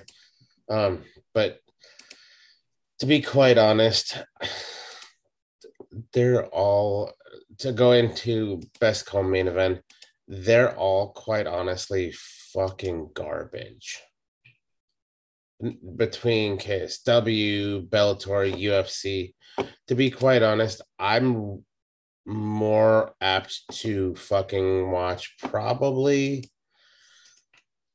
as much as I hate to say it, the KSW co-main event. Sebastian Przybylski, and I'm always fucking that dude's name up. I don't know why. That Polish name I cannot get past, and Bruno Santos. I'm more excited to watch that fight than I am any of the other fucking co-main event fights. Like, just how the fuck did Grant Dawson and Ricky Glenn end up as a co-main event?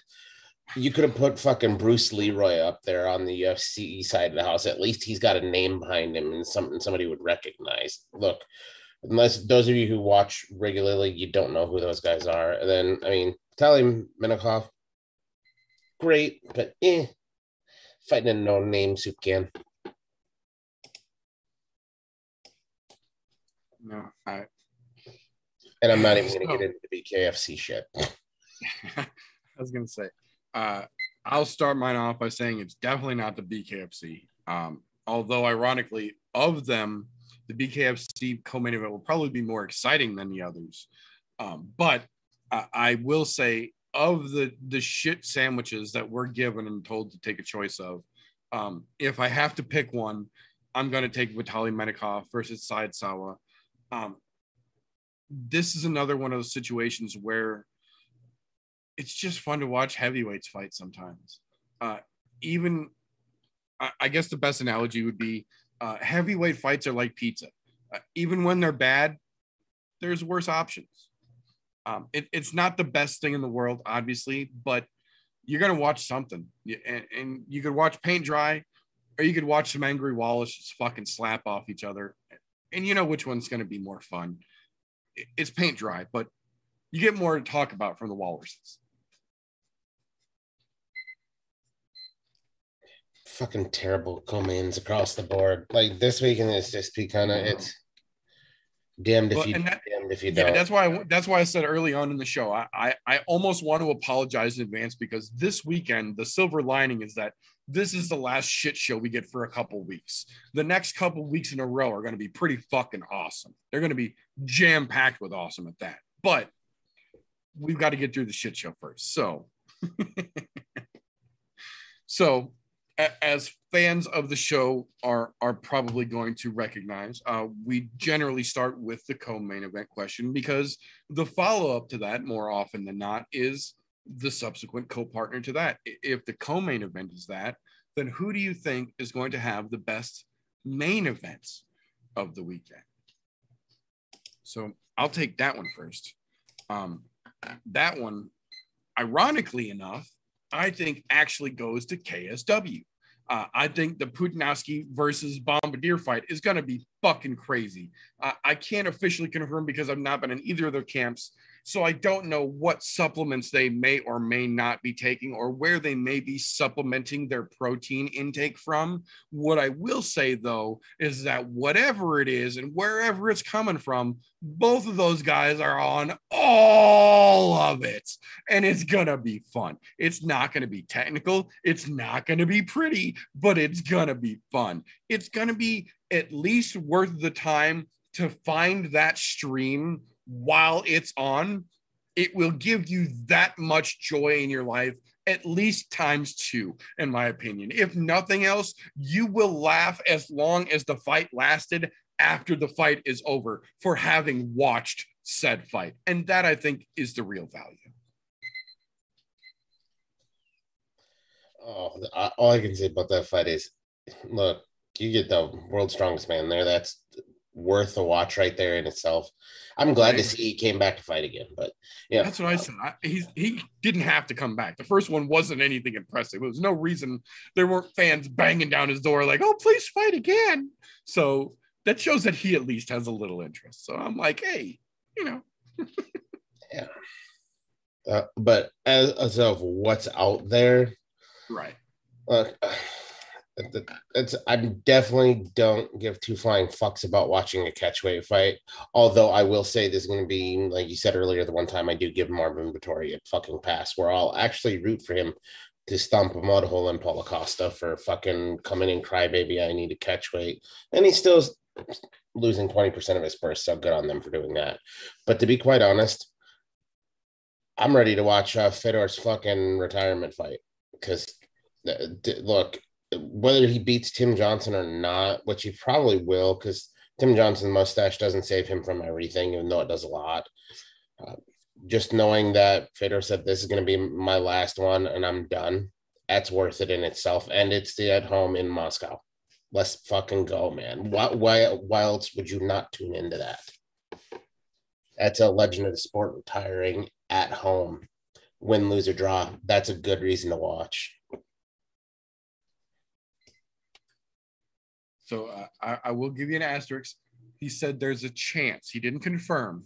He said there's a chance this might be my last fight. But knowing Fedor and the fact that he's in fucking Russia and the fact that he handpicked Timothy Johnson, I'm right there with you. I have a feeling he's probably going to put those fucking gloves down in Moscow and not pick him back up. You're right. He did say the chance, but I am putting words in his fucking mouth because I know it's coming. If you're fighting at home, and he knows he's on the back nine of his career, he's walking towards the clubhouse at this point. He fucking knows he's retiring. As much as I love Fedor and what he's done for the sport, going all the way back to the fucking Pride days. OG as fuck, yes. Look, he's as OG as they come, and I really wish that they somehow would have came to terms with him to bring him into the UFC, because that whole heavyweight picture in the UFC would have been a whole lot different. Very, very undeniably.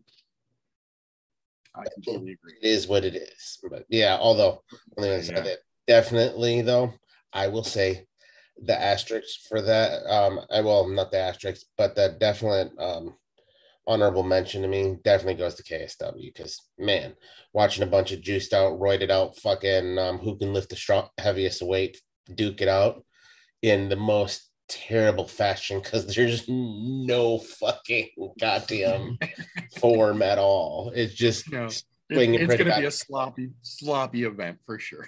It's going to be the epitome of when you're watching old school wrestling, you hear it's a slobber knocker. Yeah, it's that. Yes, definitively. That's a great fucking word for it. It sure the fuck is going to be a slobber knocker. I completely agree. So, ironically enough, in that vein, for our round 3 question here, since we're all pretty fucking sure that this is going to be Fedor's last fight, he went so far as to bring Bellator all the fucking way to Russia. He handpicked Timothy Johnson, of all the fighters in the goddamn world. Timothy fucking Johnson. He picks to fight in Russia for what may be his last fight. I say in air quotes for those of you listening. My question, after seeing the weigh-ins this afternoon, now that they have officially faced off and Tim Johnson shaved his goddamn mustache, does he have the curse of the mullet effect on his front mullet? Is he destined to lose to Fedor in Fedor's likely retirement fight now that he took off the lip shield? Or is he going to be just fine because of it? I have to go out right away. I say he loses. Don't get me wrong. He's coming off a loss from fucking Moldavsky that he just lost in June. So 4 fucking months ago. But prior to that, he was on a 3-fight fucking win streak, or 3-fight win streak.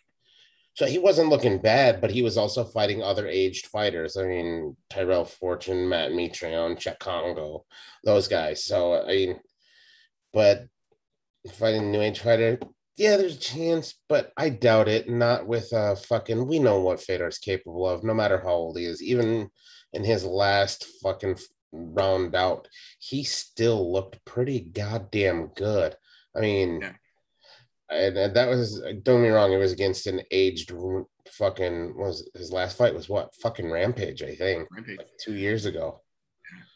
And his last loss prior to that was fucking Ryan Bader, which probably got knocked out. But yeah, it is what it is. But yeah, as far as that's concerned, though, I think the losing of the mustache is not a good way to go out, especially in Russia.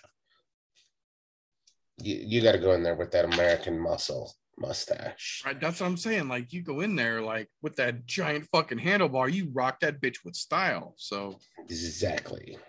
Although I guess Rocky didn't have a fucking mustache. Yeah, but I mean, them fucking Philly boys, to see how they turn out. Yeah, a little bit different. Right. That being said, though, flip that all the fucking way around here. I'm looking at it the opposite way here. I think Tim Johnson didn't want to get his picture taken in Russia with that giant handlebar mustache after he beats Fedor. I think he fucked up and he got scared and he shaved it down. I think, but in shaving it down, now he doesn't stand out as much. Now he almost looks like Fedor. So now when the event's over, after he knocks Fedor the fuck out in Russia and will need to get the fuck out of Dodge quickly, it'll be easier for him to do that because now he has the option of putting on one of those sets of sunglasses with the fake hanging mustache, and it won't look like him anymore because now everyone will be looking for a clean-shaven Timothy Johnson as he boards that train and finds the vodka on his way to get the fuck out of Moscow after just toppling their fucking superhero. Oh, that's a hell of a story. That's almost up there. I mean, we know that there are other fairly plausible, similar renditions of options to play out in Russia. So this is true. There's even movies that get made about that shit. That's right, or at least animated specials. That's right. Oh, so okay. So for our round 4, we're kind of sticking in the what the fuck are we stuck with this weekend vein. I am curious. I'm pretty certain I know the answer on both sides here, but I'm going to ask it as the question anyway here. We have got a fucking dumpster fire of a main event from the UFC here, made even more so by the shit show that is unfolded and now turning into a catch weight. So my question for round 4, do you think Costa will make 195? Coming in at 214 a week out at the PI, even those fucking magicians have got their work cut out for him. But do you think they can do it? Do you think he can get down? So I'll take this one first. I think this is going to be one of those situations where he's going to pretend he can't do it. I'm not 100% certain he actually was 214. I know he was over. They said at the PI, they saw him at 211 on Wednesday or on Tuesday rather. So he was over 200 fucking pounds with less than a week to go. Even negotiating down to 195, he's still looking at cutting, 18-ish pounds on a good day. I think he's going to be able to just barely get there, but I think he's going to get there.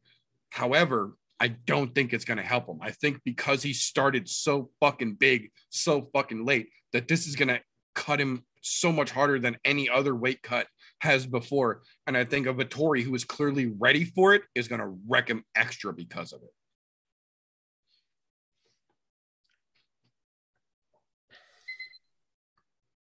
Here we go. So I'm pretty sure we know where you're going to go with this, but I will ask you officially anyway, sir. Seeing as how this shit show has turned into a rolling shit show now with our catch weight fucking clause, do you think Costa can even make it to 195 by tomorrow morning? Well, being as they just signed the catch weight today, weigh-in is tomorrow. He's got to drop 20 pounds. There's no chance in fucking hell that big, I drank a bottle of wine, fucking oversized cocksucker who apparently doesn't want to take a fight seriously with, look, this is going to hurt coming out of my mouth, with a very dangerous Marvin Vettori. God, that fucking hurt. Oh, hang on. Pause my timer. You got it. I'll give you an allotted minute here for that. I wanted to just let that happen naturally. I didn't want to encourage it. There we go. I had to get that horse shit out of my mouth. Okay. Yeah. cutting 20 pounds in 24 hours. Now that it's actually officially signed, there's not a skeleton chance in hell. I bet what happens, he'll weigh in. I bet he misses by at least 4 pounds. Interesting. You think he's going to be stuck at 200, huh? Yeah, I think his stuff's at 200. And if he goes anything over that, we know that 5 pound limit, they'll just cancel the fucking fight, period. So I have a feeling there's a strong fight. That might not be the main event. And we might have a Grant Dawson, Ricky Glenn main event, which would be the worst fucking main event in UFC history. Maybe. I mean, last weekend's going to be hard to top, but yeah, this could do it. Exactly. Fucking bad. Oh no, yeah, you're absolutely right. I will give you that. You're absolutely right that there is a genuine chance that he might come in. He might step onto that fucking scale at 200 pounds. And if he does, there's no fucking way they'll let him fight at this point. He was originally contracted for 185, then fucking catch weighted to 195. He shows up at 201. They're going to nix that whole goddamn thing. And then we're going to have to watch 5 fucking rounds of Grant Dawson versus fucking Ricky Glenn. Oh, they won't move that to 5 rounds. It'll be a 3-round main event for the first time in a long fucking time. Guaranteed. Yeah, they'll Bellator it, I bet. Oh, yeah, because on 20 with less than 24 hours notice, there's no way that the athletic commission will fucking agree to them going 5. Yeah. But time will tell. We'll know tomorrow, depending on how Costa's. Yeah, I was gonna say we'll know before too fucking long. Yeah. That motherfucker better be sitting in the goddamn sauna as we speak. Right, with no fucking wine, asshole. Yeah, just because it's a diuretic doesn't mean you're gonna wait. Right. So, as we generally tend to do around here, with the question for round 5, which generally is needed, we like to go a little outside the box here, and we kind of stuck with all stuff going on or related to this weekend's topics for our first 4. So for our question 5 here, I'm going to step a little bit outside of the events taking place this weekend into something that's a little more substantial in the MMA world overall here. So we didn't talk about it in the news segment of the show because I'm kind of curious as to how it's going to play out before I give it any coverage of my time, at least. But we found out this week that former UFC fighter Erwin Rivera, who attacked and stabbed both of his sisters earlier in the year, was released from custody this week completely, waiting for his trial under supervision, state custody, basically in-house probation, and a medication regimen. But he has officially been diagnosed with severe bipolar disorder with violent tendencies. That being said, in part of him being released from custody, they said that on this regiment of supervision, check-ins, and medication, that he should be able to get back to what was a normal life. And his response was, they told me I can go back to MMA, so I want to get back in the UFC. I am no way trying to use this as an excuse to kick a man while he's down, but I am genuinely curious here. In this situation where we saw someone who was in the combat sports world who fought for a living legitimately have a mental break and stab his sisters, thinking that he killed them and saying that the Lord told him to do that, that was his purpose. That in a matter of a couple of months and a couple of pills, with somebody looking over him, should he be allowed back into MMA?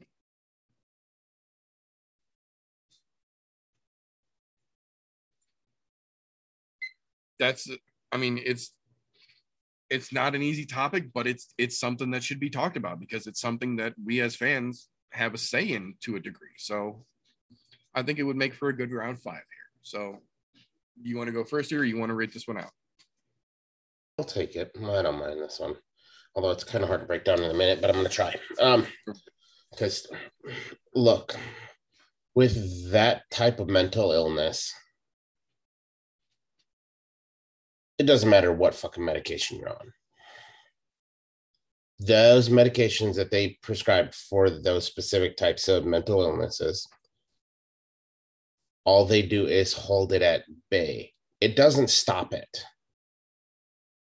So there's no rhyme, no reason where anybody who is in that type of mental shape should be anywhere near a fucking octagon. Period. They shouldn't even be allowed to train, in my own personal opinion. Why are you going to give somebody who has that kind of fuck, what's the word I want to use here? I don't want to say disability, because I mean it is, but it's not. But that has that kind of illness. Why are you going to give them the weapon? And I'll call it a weapon. The training is a weapon to be able to use to someone who is not trained and not seeing it coming, because you don't know that mental illness is there until all of a sudden it's too fucking late. So to be quite honest, I think the answer is absolutely not, nor should he have the ability to go and train. When they say to live a normal life, they mean go get a fucking job at McDonald's. They mean go fucking work in a factory. Go do something like that. That's a normal life. Being in a multi-million-dollar industry where you can get paid to hurt people, that's not a normal life. That is an exception to the fucking rule. So no, absolutely fucking not. Should not be allowed anywhere near it, especially not if you've committed a crime, albeit under the mental illness that you had at the time. It is still a fucking crime. Look, I'm one of those terrible fucking people where, look, plead insanity all you want. Go to an insane asylum for the rest of your life. Have a mental illness, commit a crime, go sit in a mental facility until they deem you're fucking physically ready to go. But do not allow them anywhere near somebody that they can harm by any way, shape, or form. And that means knowingly harm, knowing that they're going to get into a fight. No, get the fuck out of here. Granted, I'm glad he's getting the help he needs and the medication he needs. I want to put that out there very clearly, but at the same time, no, fuck that. Get the fuck away from the octagon. Any gym that allows him to train should be fucking shut down, period. I could definitely see that. I could definitely see that for sure. So, it is a lot that's crunched down into a minute. I agree, but it is important as well. I do agree, though. I think this is a situation that makes us look at it in a couple different ways. But the important thing is that the thing about combat sports that most of us love so much is the fact that despite that it's literally combat, it's as safe as you can do it possibly and still do it. It's the same reason that some of us who vape use mechanical mods. This is technically a dangerous thing, but we do it as safely as you can do something dangerous. I feel like MMA is respected so much because of that exact thing. And in this situation where we just don't know if this regimen of medication and supervision and things are going to keep him on the straight and narrow, and someone who has done something literally violent in this situation, who is now semi-trained to begin with, I don't think we can bring that back into the world of combat sports, despite what the regiment and the routine might legitimately do for him, which could benefit very much so. I think at this point, bringing him back negates that thing that so much of us love MMA for, and that's the fact that they're doing something dangerous as safely as they can. And bringing him back into that picture removes another level of safety that there's no way to counteract.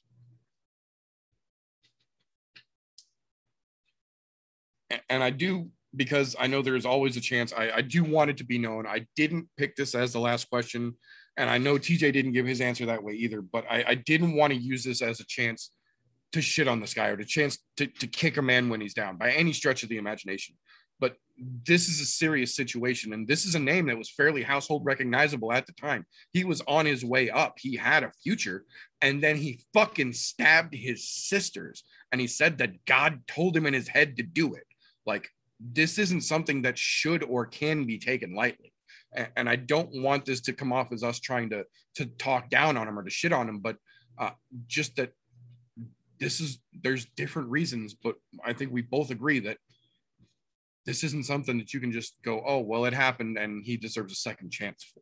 Like, this is some serious shit, and it's going to impact the MMA world, because he no doubt is going to try in the next week, 2 weeks, to get into an MMA gym somewhere. He's made it known that his intention is to get back into MMA, to try and get back to the UFC. So he's going to try. The question is, how does it play out? And obviously, we don't do this because we want anything bad to happen, but I also want people to understand that there's a reason why we have this opinion. It's not just that we don't want to see a dude who fucked up get a second chance. Like, there's more to it than that. We might be meatheads, but we're semi-intellectual meatheads sometimes.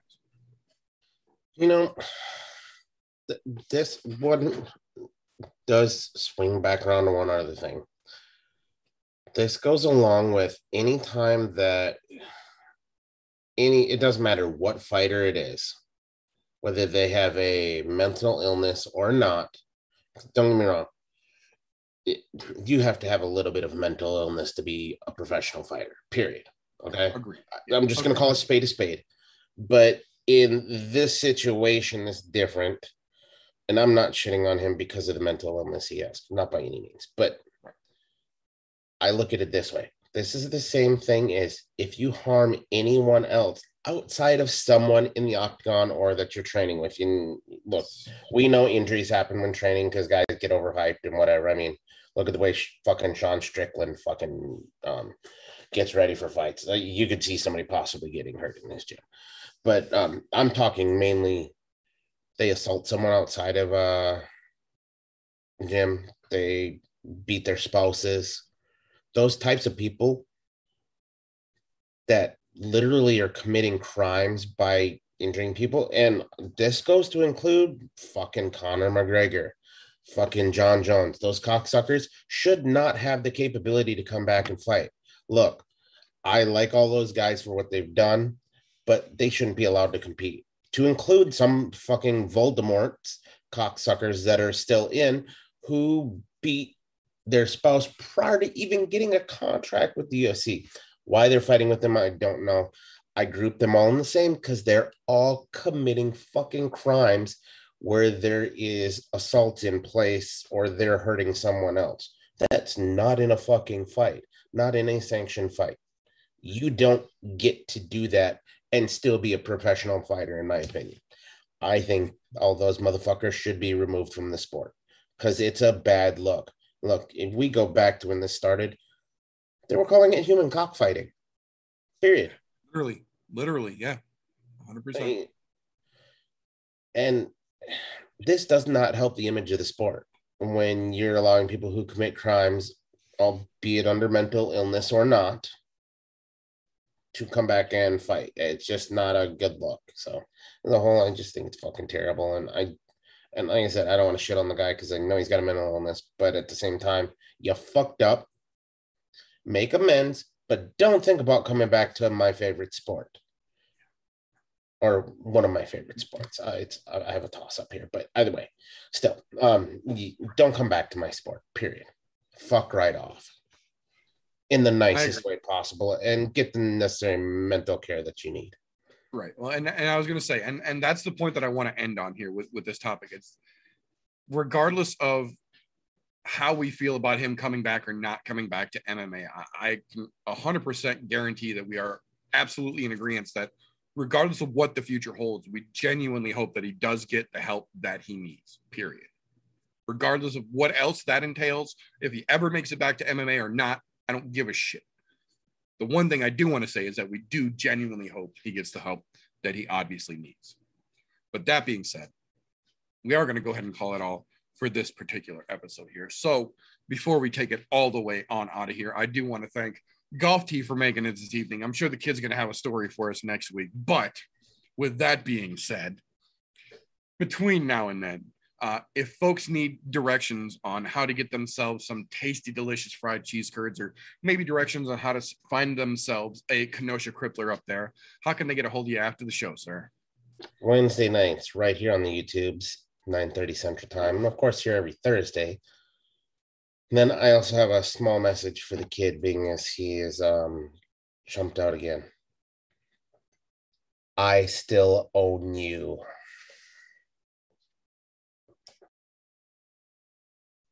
Oh, that's perfect. Thank you very much for your time, sir. Much appreciated. That being said, if you do enjoy the shenanigans and shit talking we get up to around here on the I'm No Joe podcast, you can catch us on pretty much all social media platforms: Facebook, Instagram, YouTube, all at I'm No Joe. If you want this video version of the show live pretty much every Thursday night, 9:30-ish Central Time, youtube.com/I'm No Joe is when we kick off. If, on the other hand, you are tired of these mugs, I get you as well. Anchor.fm/I'm No Joe for the all audio, video free version of the show. Comes out a week after the fact. Still there for you. If you enjoy what we do around here, which is clearly too fucking raw for OnlyFans, you can still support what we get up to around here at patreon.com/I'm No Joe. It not only helps us do what we do, it gives you access to the behind the scenes, the unaired, and the literally unairable things that we have gotten from this channel up for you as a reward for helping to support us. If you like what we do, make sure you hit that like and subscribe button. Make sure your notifications are turned on all platforms that are available.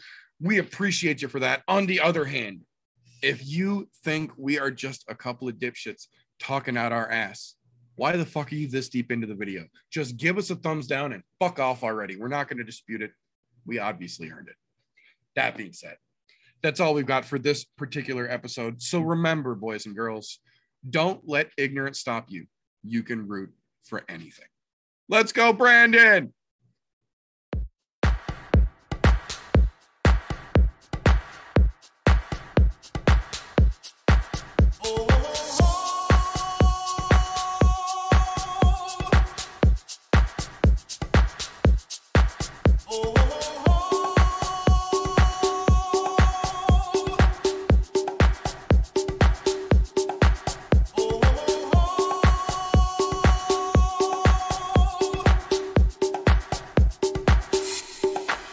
Everybody was kung fu fighting. Those kids were fast as lightning. In fact, it was a little bit frightening. How do I say goodbye to what we had? The good times.